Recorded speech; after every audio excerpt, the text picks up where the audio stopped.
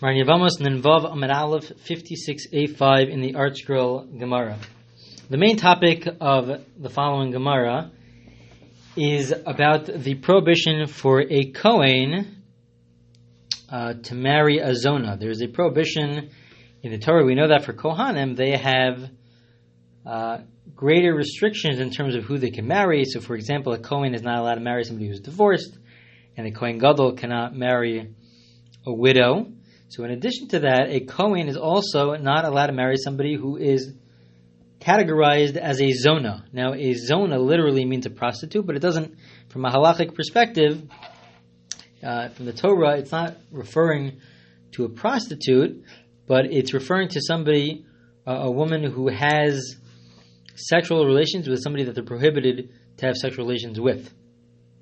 But it's not exactly like that. You have to know the parameters. For example, if she has relations while she's in Nida, while she had her period and she didn't go to the mikveh yet, so even though that's not allowed, but that would not make her into a Zona. However, for the other cases where, let's say, it's prohibited to have sexual relations, so for example, if she commits adultery or she has relations with immediate relatives, something like that would make her into a Zona. And so then afterwards, she's not allowed to marry a Kohen. She's allowed to marry a Yisrael, somebody who's not a Kohen, but she would not be allowed to marry a Kohen. Now, just parenthetically, it is discussed by some of the commentators on this page, what happens if she is single and as a single woman she has sexual relations. So the law is that if she has sexual relations with a Jew, if she has sexual relations with a Jew as a single, she does not become a Zona. She could marry a Kohen.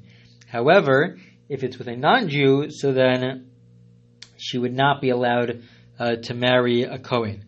And so the modern day poskim discuss different scenarios, unfortunate scenarios, where she becomes a Baal Tshuva, she returns to halacha and to the Torah after she already had relations with a non-Jew, or we're not sure whether it was a Jew or non-Jew. Do we believe her in terms of what happened in the past?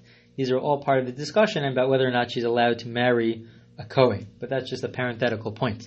Now, our Gemara is also going to point out another difference, an added stringency that applies to Kohanim, which is that when it comes to a regular Yisrael, so let's say a woman is married to a Yisrael, not to a Kohen, if she is, very unfortunately, if she is raped, if she is forced to have sexual relations with somebody else, so that is not halachically viewed as adultery. It's not halachically viewed as adultery. If she committed adultery willingly, she's not allowed to stay married. However, if it's not willingly, if it's forced upon her, so then she's allowed to remain married to her husband. However, that is only true if her husband is not a Kohen. If her husband is a Kohen, so then that is not allowed, because when it comes to Kohanim, the reason why they're not allowed to marry or stay married, either marry or stay married to a Zona, to somebody who committed adultery or who committed incest, the reason why they're not allowed to stay married is not because of the act of the sin, which was done willingly, but it's a result of the act itself. It was the result of a certain pegam, a certain blemish that occurs as a result of the act. So unfortunately, very unfortunate that as a result of a rape, she would not be either allowed to marry a Kohen in the future or stay married if she currently is married to a Kohen. So the Gemara is going to be discussing this topic. So let's see this inside. Amar Rav Amram, Milsa Amar Lan Rav Sheshes. Rav Amram says, and we're on the bottom of 56a, turning to 56b, Rav Sheshes said the following, he proves the following from the Mishnah. This comes from our Mishnah, and we'll see what the proof is in a second, and the Gemara will attempt to disprove this proof, to reject this proof. But he said as follows, that if you have somebody who is married to a Yisrael, so she's married to a non-Kohen, and so unfortunately, let's say she's raped, and she raped by somebody else, so she's definitely allowed to stay married to her husband. Her husband's not a Kohen. However, after her husband passes away, so either, let's say, if she's the daughter of a Kohen, she would not be allowed to eat Truma, and beyond that, she would not be allowed to marry a Kohen afterwards, because she does become disqualified from the kahuna, even though it was forced, but she does become disqualified from the kahuna. Vitana Tuna, and we could prove it from our Mishnah. The Tana Mishnah taught us like this. Why? What did it say? It says, V'chein haba achas mikol harayos ha'meres b'Torah o psulos. My v'chein. We had the first half of the Mishnah in our original Mishnah, and then we had the second half of the Mishnah. So just to review, the first half of the Mishnah discussed all these different cases of Yibum. Of Yibum, where it was either forced, or you didn't realize that it was your sister-in-law, or it was ha'ara, it was just the initial insertion. Or shelo kedarka, or it was done through the abnormal, literally the abnormal way, through an act of anal sexual relations. Those are all the cases that were discussed in the Mishnah. That was the first part of the Mishnah discussing Yibum. And then the second part of the Mishnah says V'chein, and similarly, the same thing is true when it comes to all the arayos, all the illicit relations, and with regards to pasling somebody from kahuna, disqualifying somebody from being part of the kahuna. So we see from here that the list in the first part of the Mishnah also applies to the second part of the Mishnah, which discusses the fact that she would be disqualified from being part of the kahuna. And part of that initial list, that first list, is the fact that it's forced. If it was forced, Yibum does work. Whether it was he was forced or whether she was forced, Yibum works. And it says similarly, she becomes disqualified from the kahuna. My lav, my v'chein, my lav lo shna b'shogev, lo shna b'mezev, lo shna b'onis, lo shna b'ratzon, v'ketani psula. Isn't the v'chein, similarly, the connection between the first half of the Mishnah and the second half of the Mishnah also coming to include the case where she's forced? And yet the Mishnah says that she's pasul l'kuhuna. She's not allowed to join with the kuhuna. So the Gemara says, no, maybe there's no raya, there's no proof from there. Why? My v'chein, when we said similarly, it's not talking about all the cases in the first half of the Mishnah. It's referring to one case. Which case? V'chein ahara. It's referring to ha'ara, which was viewed as a sort of a separate case. The case of where it was just the initial insertion, but it was done all willingly. So you can't prove from there that if it was forced, then she can't enter into the kuhuna. So the Gemara says it can't really be referring to ha'ara. Why not? Ahara daman. Which ha'ara are we referring to here? That was the initial insertion. Ilim darayos, remember darayos afina miyavama, adrabi yavama alfina merayos, dikahara barayos ksiv. It can't be referring to the initial insertion. Why? Because the structure of the Mishnah doesn't make sense. First, the Mishnah says that when it comes to Yibum, doing the initial insertion, not going all the way, but the initial insertion, that itself fulfills Yibum. And similarly, the Mishnah would then be saying, similarly, when it comes to the other arayos, when it comes to the other prohibitive relationships, the same thing would apply. That doesn't make sense, because the actual source for this idea comes not from Yibum, but it comes from the other illicit relationships. So it wouldn't make sense in the order of the Mishnah to first mention Yibum and then say similarly. No, Yibum is not the actual primary source. So the Gemara says, fine. So it's not talking about ha'ara. Elamai v'chein ashelo kedarka da'arayas adraba ikar mishkavi isha barayas ksiv. Elamai v'chein ashelo kedarka b'dechai ve'lavin. So they say, you know what the similarly is? It's referring to also one case. It's not referring to the case that she was forced, and therefore you have no proof. What's the case that it's referring to? It's referring to the case of shelo kedarka, of having sexual relations in shelo kedarka, literally the abnormal way, through the anal sexual act. And that's what it's referring to. And just like that's true with Yibum, that word work for Yibum, so too that would be a prohibition when it comes to having relations when you're not allowed to have relations. So the Gemara says, well, it really depends. Which type of illicit relations are we referring to here? If it's the ones to the level of kares, that it's a very serious punishment, so then that doesn't make sense because the source is from there. The same question that we had by Ara. The source in the end of the day is from there. So the Gemara concludes, you know what we're referring to? It's coming to include other cases, not the ones with the severe punishment, but it's referring to the regular chai ve'lavin, the regular negative commandments, like the commandments of the Kohen marrying somebody who's divorced, the Kohen Gadol marrying a widow. Those cases do not have a severe punishment attributed to those prohibitive acts. And there, so then we could say that we're comparing Yibum. We could then say Yibum is the first part of the Mishnah, and then the Mishnah is coming to teach us similarly when it comes to those cases.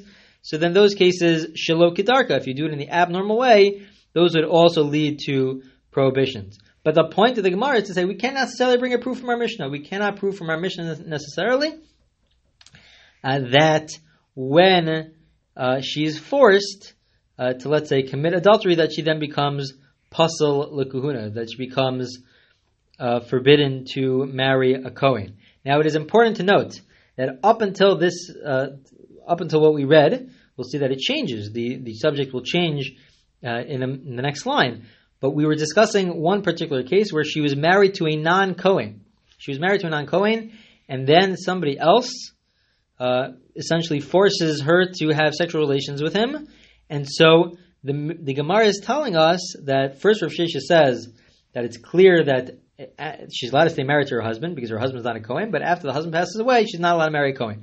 And they try to bring a proof in the Mishnah. And there might not be a proof in the Mishnah. So if there's no proof in the Mishnah, it could be that she would be allowed to marry a Kohen. Now that's limited to specifically that case, because that case, since she's allowed to stay married to her current husband, so maybe that changes everything. Since she's allowed to stay married to her current husband, so then maybe we don't necessarily view her as a zona, let's say. Because she's allowed to stay married to her current husband. So maybe she'll be allowed to marry a Kohen afterwards, after her husband passes away. However, everybody agrees, and this is the main point for the next part of the discussion, everybody agrees that let's say she was not married to her husband who's not a Kohen. Either she was married to a Kohen, or let's say she was married to a Kohen. Everybody agrees that if she was married to a Kohen, even if she was forced to have sexual relations by rape, essentially, by somebody else, so then she would have to, she can't stay married to her husband because her husband is a Kohen. She was not allowed to stay married because even though it was forced, it doesn't, with regards to who a Kohen is allowed to marry, it doesn't make a difference because they're not allowed to marry somebody who, in the end of the day, went through that act of having relations with somebody that they're not allowed to have relations with, even if it was forced. And that's something which is unique to Kohanim. So the Gemara goes on. There's two different versions of the following statement of Rava, either Rava or Rabba, but they have the following statement. They have two different versions of the statement. So this is the first version. Amar Rava. Rava says, H es Kohen shenansa ba'ala lokala mishum zona. If we have the wife of a Kohen, again we're discussing the case of the wife of a Kohen, she's married to a Kohen, and she's forced to have sexual relations with somebody else, she is not allowed to stay married to the Kohen. In fact, she gets malchus, she gets lashes. Why? What prohibition did she violate if they stay married? Rava says she violated the prohibition of a Kohen marrying a zona. A Kohen's not allowed to marry a zona. Included in a zona is a hard term, as we pointed out in the beginning, to define, but included in a zona is certainly the case of somebody who commits adultery. So even though she's forced into it, in the end of the day, she performed the act itself. So the Gemara says, is it limited to zona? There should be a separate prohibition. Mishum zona in, mishum tuma lo. Ema af mishum zona. So why is it only zona? Maybe we should include a different prohibition. What would be the other prohibition? Let's say the husband was not a Kohen, and she actually committed adultery willingly. So they're not allowed to stay married because it's viewed as a sota. Anytime she commits adultery, they're not allowed to stay married. Forget about the fact that whether or not she's a zona, she's categorized as a zona, but in the end of the day, anytime she commits adultery, she's not allowed to stay married. So this Eishes Kohen, now that we are back to the situation of the wife of a Kohen, so first of all, she's a zona. It's true, she's a zona, so she's not allowed to stay married to the Kohen. But she should also violate the commandment that she's not allowed to, the law is that she's not allowed to stay married to her husband if she commits adultery. And since for the Kohen, it doesn't make a difference whether it was done willingly or not willingly, whether it was forced, so she should violate both. If they stay married, they should violate both prohibitions. One is the fact that she's a zona, and the other one is that she's staying married to her husband after committing adultery. Granted, it was forced, but in the end of the day, she's staying married after having relations with somebody else. So the Gemara says, true, they violate both. They would be two different prohibitions. So the Gemara asks just a side question. Mesiv, Reb Zera says, what's the source for this whole idea in the Torah? Because the Torah says, with regards to a non-Kohen, Vihi lo nitbisa asura nitbisa muteres, with regards to a non-Kohen, that if she is not being forced, if she does it willingly, so then she's forbidden. Implication being that if she does it not willingly, so then she's allowed to stay married. But it says Vihi, she, implication is that the implication is that specifically her, only that scenario do we say that if she's forced, she's allowed to stay married. But there's another situation where she's not allowed to stay married. What is that referring to? To the wife of a Kohen. The wife of a Kohen cannot remain married. So the Gemara asks, the Gemara just asks a side question that says, why does she receive lashes? Lashes are only received, Rava said that she receives the punishment of lashes. The punishment of the lashes are only received if one violates a negative commandment. And this is not a violation of a negative commandment. It's something that we refer to as lav haba mechlal aseh, that it's indirectly derived from the Torah. Because it says that when it comes to the wife of a Yisrael, of a non-Kohen, they're allowed to remain married. Implication being, it's an implication. It's not directly found in the Torah. Its implication is that for the wife of a Kohen, they're not allowed to remain married. So why should they get lashes? That's the side question. So Rabbah answers, Amar Rabbah, Hakol hayu b'chlal zona. K'shpir l'cha kosav gabe ish Yisrael v'hi lo nitbasa asura ha-nitbasa muteres mechlal de'ishes Kohen k'dekaima kaima. Rabbah says that no, you do violate the negative commandment, because the purpose, what the Torah is teaching us, is that it's teaching us who would fall under this category of zona. That ultimately is what the Torah is teaching us. Who would fall under this category of zona? And when it comes to a Kohen, whether or not it's forced, they would fall under the category of zona. And when it comes to zona, the Torah says it states it as a negative commandment, and so therefore she would get lashes for this. That was just to solve that side point. There's a second version, a similar second version.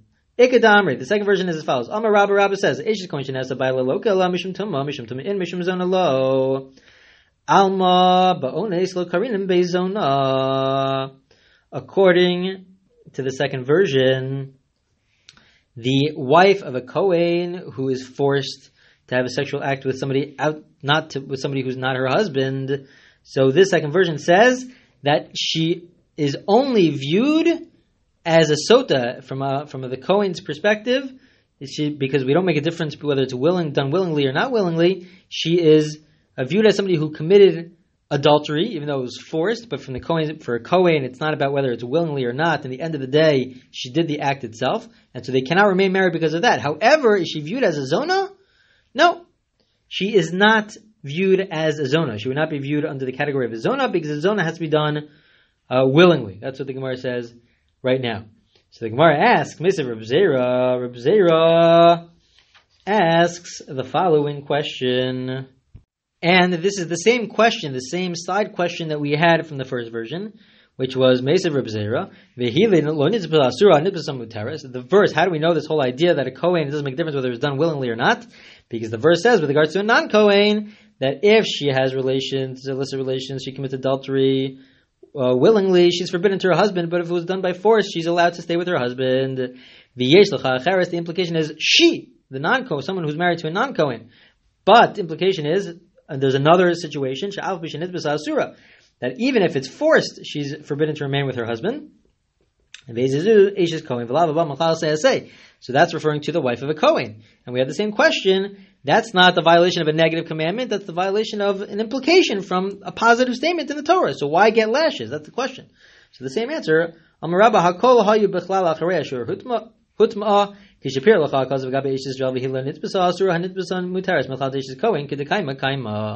That the point of the verse is to then teach us that this is viewed as a sota. That this scenario, with regards to a Kohen at least, is viewed as somebody who committed adultery, and so then it's the violation of somebody who committed adultery, which is stated as a negative commandment, and therefore it makes sense that she would receive lashes.